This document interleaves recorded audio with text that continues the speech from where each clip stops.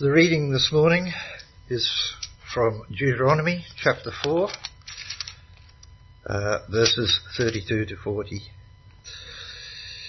Ask now about the former days, long before your time, from the day God created man on the earth. Ask from one end of the heavens to the other. Has anything so great as this ever happened, or has anything like it ever been heard of?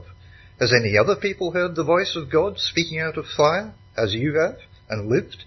Has any God ever tried to take for himself one nation out of another nation, by testings, by miraculous signs and wonders, by war, by a mighty hand and an outstretched arm, or by great and awesome deeds, like all the things the Lord your God did for you in Egypt before your very eyes? You were shown these things so that you might know that the Lord is God. Besides him there is no other. From heaven he made you hear his voice to discipline you. On earth he showed you his great fire, and you heard his words from out of the fire. Because you loved your forefathers and chose their descendants after them, he brought you out of Egypt by his presence and his great strength, to drive out before you nations greater and stronger than you, and to bring you into their land, to give it to you for your inheritance as it is today. Acknowledge and take to heart this day that the Lord is God in heaven above and on the earth below. There is no other. Keep his decrees and commands, which I am giving you today, so that it may go well with you and your children after you, and that you may live long in the land the Lord your God gives you for all time. Thanks, Andrew. Well, good day, friends. My name is Dave. I'm from Albury Presbyterian Church, and I bring greetings from the soggy south. I'm going to begin again this morning with that familiar story that Jesus tells of a man who has two sons. The man, the father, he represents God the Father. And in this story we see that God is not just great, but he's also good. He's full of grace and mercy and love. And we know this really because the younger son grabs his inheritance and runs and goes far away, squandering it all on wild living. When he returns to his dad, he finds that dad has been looking for him and longing for his return. His dad runs to him and kisses him and throws him a celebration party. That's how God treats all of us, his wayward, rebellious kids. Wow, what a dad. And then there's the older son. Typical of the eldest, he's head down, butt up. He's responsible, diligent, hard-working. He's never asked dad for anything. There's no parties for him. The older brother works like a slave, never disobeys. So he's right with his dad, isn't he? Or is he? So really that's the reason Jesus tells this story. It's the question at the end of the story. It's the twist in the tale of Israel and their disobedience to God. Today we're actually going to be thinking a lot about obedience. Can you look like you obey, but not be in right relationship with God your Father? Can you look like you obey, but not be in right relationship with God your Father? We'll finish with that twist. But for now, we're going to rejoin Israel at the beginning of their obedience journey. So come with me in your Bibles to Deuteronomy. We're going to start at chapter 4, spend most of our time in chapters 4 to 6. Obedience to God is the way of life for Israel. God tells Israel to follow, to keep, to obey his commands. And we see that straight away in verse 1. Have a look with me there, chapter 4 and verse 1. Now, Israel, hear the decrees and laws I am about to teach you. Follow them, so that you may live and may go in and take possession of the land the Lord your God, the God of your ancestors, is giving you. Pretty straightforward again. Israel is to listen, to follow, to obey. Why? Well, for one thing, as you keep reading, God's plan is bigger than just Israel. Through Israel, God will make known to all the nations that he is the one and only God. The nations are to get jealous of the relationship between God and Israel. And they're supposed to give up their idols and turn to the living God. So Israel must not turn to man-made gods of wood and stone, which cannot hear or eat or smell. These idols, these gods, they don't even have the basic instincts and senses that animals do. They're weak powerless, pathetic, man-made idols. If Israel turned to them, they run away from the true and living God who gives life, and they'll die. But when they turn back to the Lord Yahweh, exclusively, they'll find his embrace is merciful, faithful to his promises. Israel should listen, follow, obey the Lord Yahweh. Because, to put it simply, he is the one and only God. Have a look at me. Chapter 4, verse 35. Verse 35. You were shown these things so you might know. Better keep up with my slides. You were shown these things so you might know that the Lord is God. Beside him there is no other. Verse 39. Acknowledge and take to heart this day that the Lord is God in heaven above and on the earth below. There is no other. Keep his decrees and commands which I'm giving you today, so that it may go well with you and your children after you, and that you may live long in the land the Lord your God gives you for all time. Yahweh, Israel's God, is the one and only God. There's a path that leads to death. Trust and obey anything or anyone other than this God, and it leads to death. There's a path that leads to life. Trust and obey the one and only God, and it leads to life. Trust and obey. It's really the way of life for Israel. How will Israel navigate this path? Well, the next few chapters give 3 keys. They're going to listening, loving, remembering. Chapter 5 begins with listening. Have a look with me. Deuteronomy chapter 5 and verse 1. Moses summoned all Israel and said, Hear, Israel, hear, listen, Israel, take notice, pay attention. Hear, Israel, the decrees and laws I declare in your hearing today. Learn them and be sure to follow them. I'm not doing a very good job of this, have I? That's the one. Sorry. Okay, see the key words there? Hear, learn, follow. Listening is really more active than just simply hearing. Listening is hear, listen, learn, follow. But before Israel hear God's commands, the things they have to obey, before they hear his commands, they hear something else. The Lord Yahweh says something really important. Have a look here. I am the Lord your God, who brought you out of Egypt, out of the land of slavery. See, before they hear commands, Israel hear how God has saved them. Why is that? Well, it's because salvation comes before obedience. It's really important, isn't it? Listening, learning and following commands is not what saves Israel. God saves Israel before they obey. God brings Israel into relationship with him without them deserving it. They're not special. They're not a bigger or better people. God simply chooses them and saves Israel and gives them life. Israel's relationship with God is a gift from God. It's a matter of grace. And Israel need to hear that. Their obedience never earns their relationship with God. Relationship with God is only always because he's loving. He lovingly, graciously chooses undeserving people. Now, we tend to give our love only to those people we think deserve it, don't we? We make people earn our love. And so we put that idea on God. If we obey, then God will accept us. Obedience earns his favour. Obedience buys his love. But God is not like that. He is love, pure love. He chooses to love unlovable people. So before God gives Israel the 10 Commandments, he reminds them of this. They know they're already in relationship with God like a father and his son.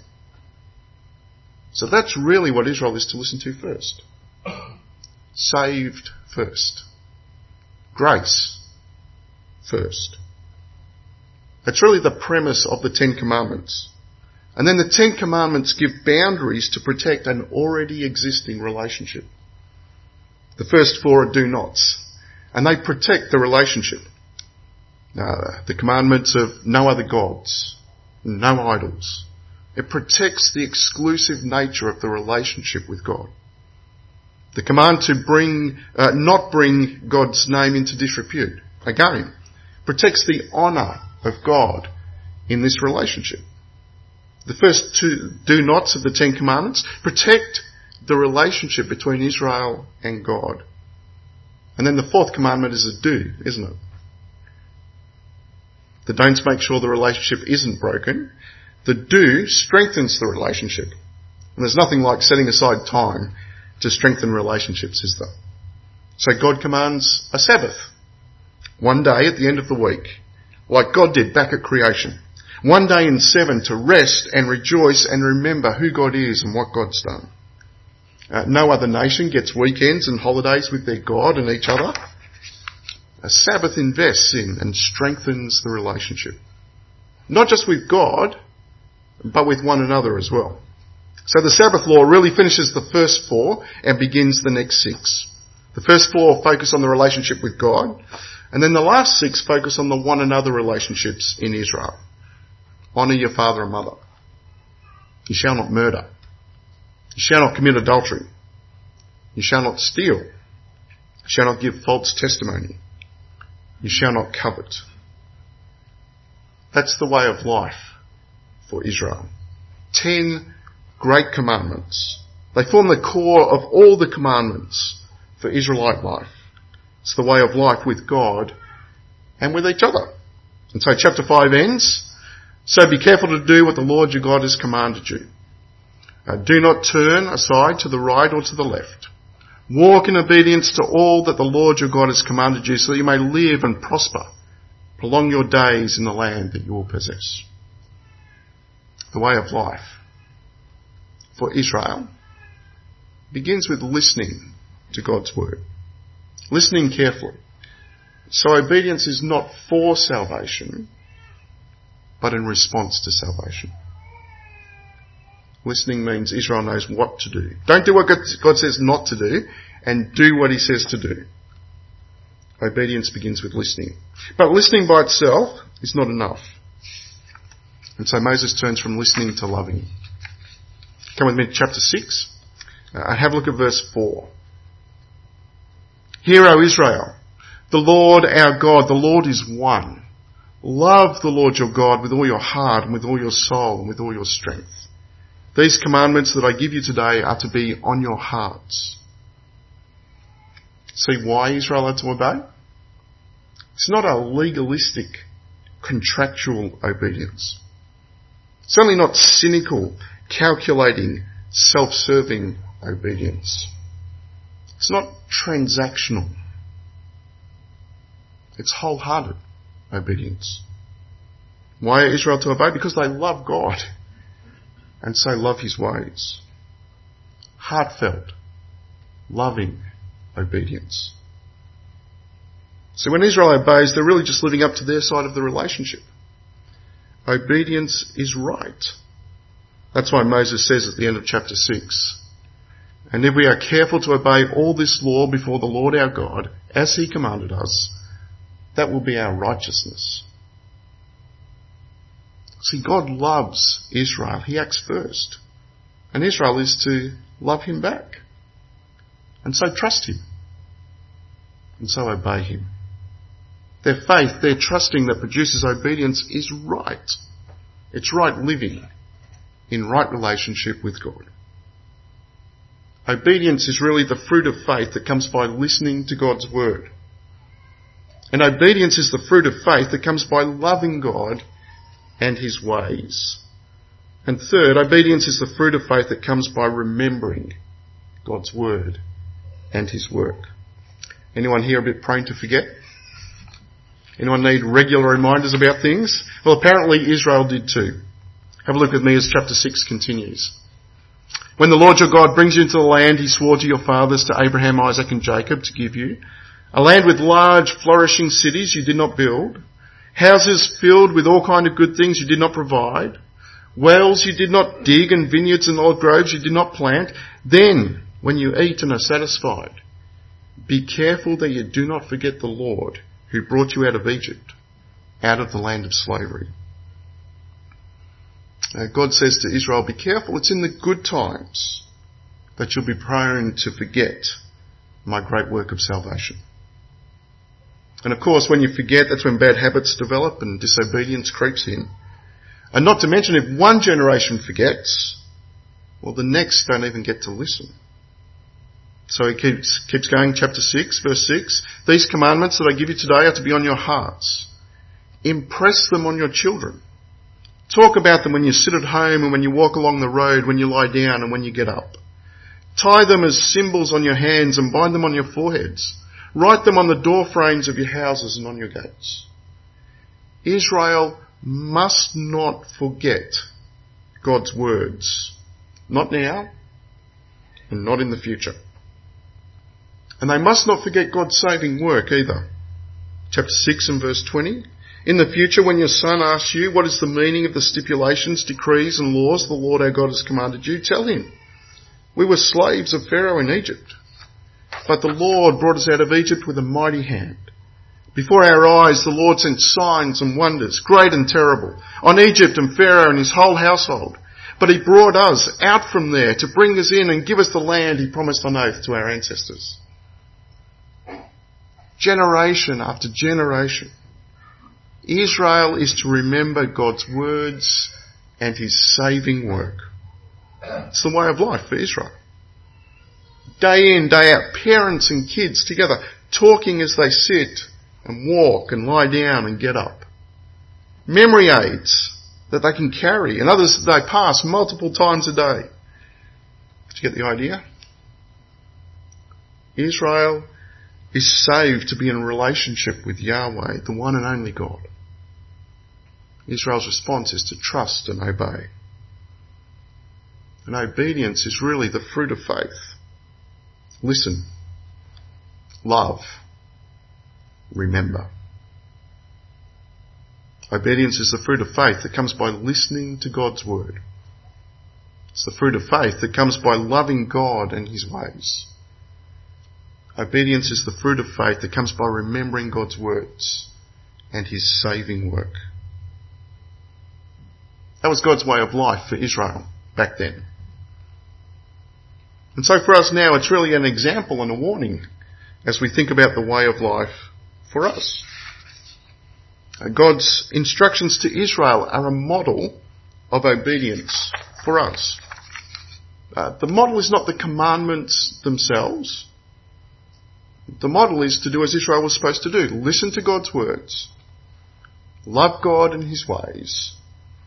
Remember God's word and his saving work. So first up, how do we listen to God's words? Well, the first thing to realise for us is that God has spoken a new word since Moses.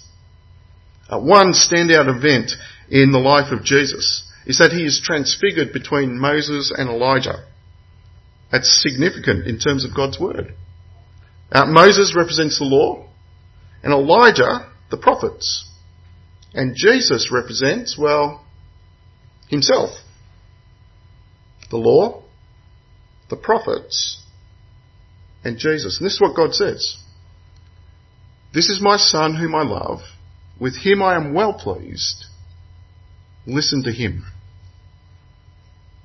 And then after God speaks, the law and the prophets vanish. And only Jesus remains.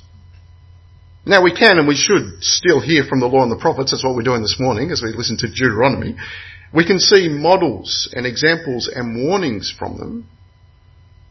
But God says the time has come to stop listening to Moses and Elijah for our way of life. Now we listen to Jesus. It's for this reason that the book of Hebrews begins. In the past, God spoke to our ancestors through the prophets at many times and in various ways, but in these last days, he has spoken to us through his Son. God now speaks by Jesus. Obedience to God begins by listening to Jesus. And so today, let's listen particularly to what Jesus says about obeying the Ten Commandments. Some Pharisees and teachers of the law test Jesus about the commandments. They ask, Teacher, which is the greatest commandment in the law? And he replies this way. Love the Lord your God with all your heart and with all your soul and with all your mind. This is the first and greatest commandment. And the second is like it. Love your neighbour as yourself. All the law and the prophets hang on those two commandments. See, the Ten Commandments and all the case law of the Old Testament really come down to this. Love God and love others. How do we know? Well, Jesus said so. And now we listen to Jesus. Are you listening to Jesus? He says, a new command I give you, love one another. As I have loved you, so you must love one another. Are you listening to Jesus? He says, love your enemies and pray for those who persecute you. Are you listening to Jesus? Of course, there's no way we'll obey Jesus' command to love others if we're not in personal loving relationship with God. Obedience is born of listening, but it only grows mature by loving. Do you love God and his ways? Do you know God personally to be gracious, merciful, forgiving, compassionate? Are you in personal relationship with God that it's not based on earning his favour? Do you see that his love is vast as an ocean? He pours it out on undeserving people like us. Do you obey him because you love him? The way of life for us is through Jesus listening to God's word, and through Jesus loving God and his ways. And third, through Jesus remembering God's saving work. In his first letter to Christians in the first century, John writes this. No. I'm not even doing this very well, am I? Yep, I'm just going to read it. See what great love the Father has lavished on us that we should be called children of God, and that is what we are. And then he writes, it's going to be here somewhere. Nope. We might have to turn that one off. Then he writes this. This is how we know what love is. This is how we know what love is. Jesus Christ laid down his life for us. And we ought to lay down our lives for our brothers and sisters. That's the mighty work of God that we must never forget, friends. Jesus Christ laid down his life for us. That's the way of life for us, day in, day out. Talking about Jesus as we walk together, as we work together. With memory aids you might carry verses about Jesus on the fridge, on the back of the toilet door. This is how we know what love is. Jesus Christ laid down his life for us. Obedience, it's born of listening, matures by loving, endures by remembering. Jesus Christ laid down his life for us. I began today with the story of a man who had 2 sons. Remember that man prepares a party?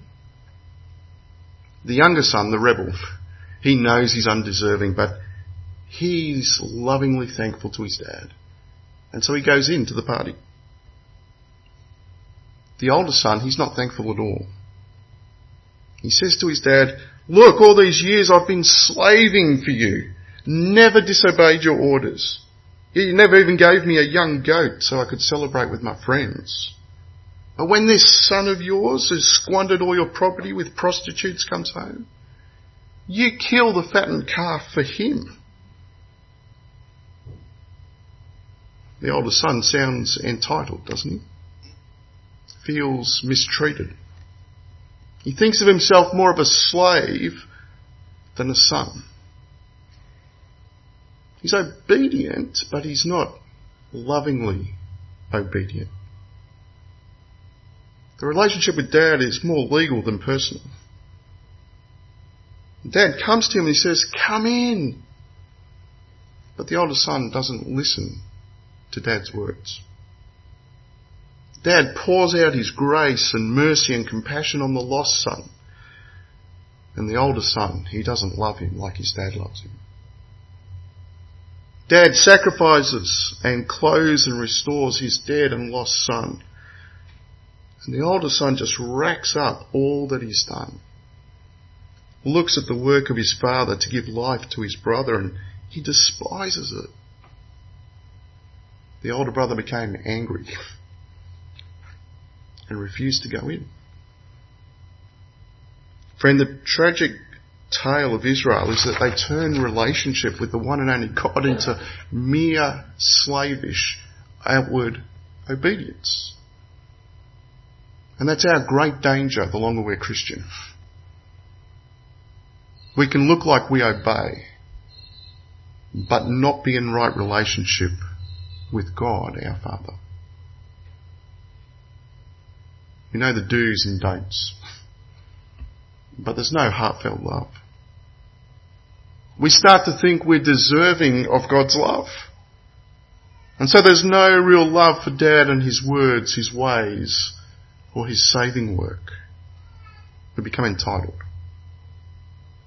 Our relationship is more legal than personal, transactional, slavishly calculating, careful not to disobey so that we might stay in his good books and hopefully get to heaven. Friend, that's not the way of life with the one and only God. We come into his party undeserving, simply by trusting he is gracious, merciful, forgiving, full of compassion. Hear the warning today about obedience. It's got to be from the heart. Could it be that you despise the saving work of God? Jesus Christ laid down his life for you. See what great love the Father has lavished on us, that we could be called the children of God. Wow. And that is what we are. It's the way of life with the one and only God. Don't be like the older brother. Don't refuse to go in, will you? Please pray with me. Loving and gracious Father, we do thank you that, you have given us the scriptures, the models and the examples of your Old Testament people, Israel. Thanks that we can learn lessons from that physical example. Thank you, Father, that you are right and just in all your ways. Your commands are good for the best life. Please forgive us when we forget just how good and great you are. We stop trusting you and we disobey. Please help us to keep growing in our loving obedience of you through Jesus, your Son. Please grow us, give us your Spirit to help us keep walking in step with you in right relationship. We pray this in Jesus' name. Amen.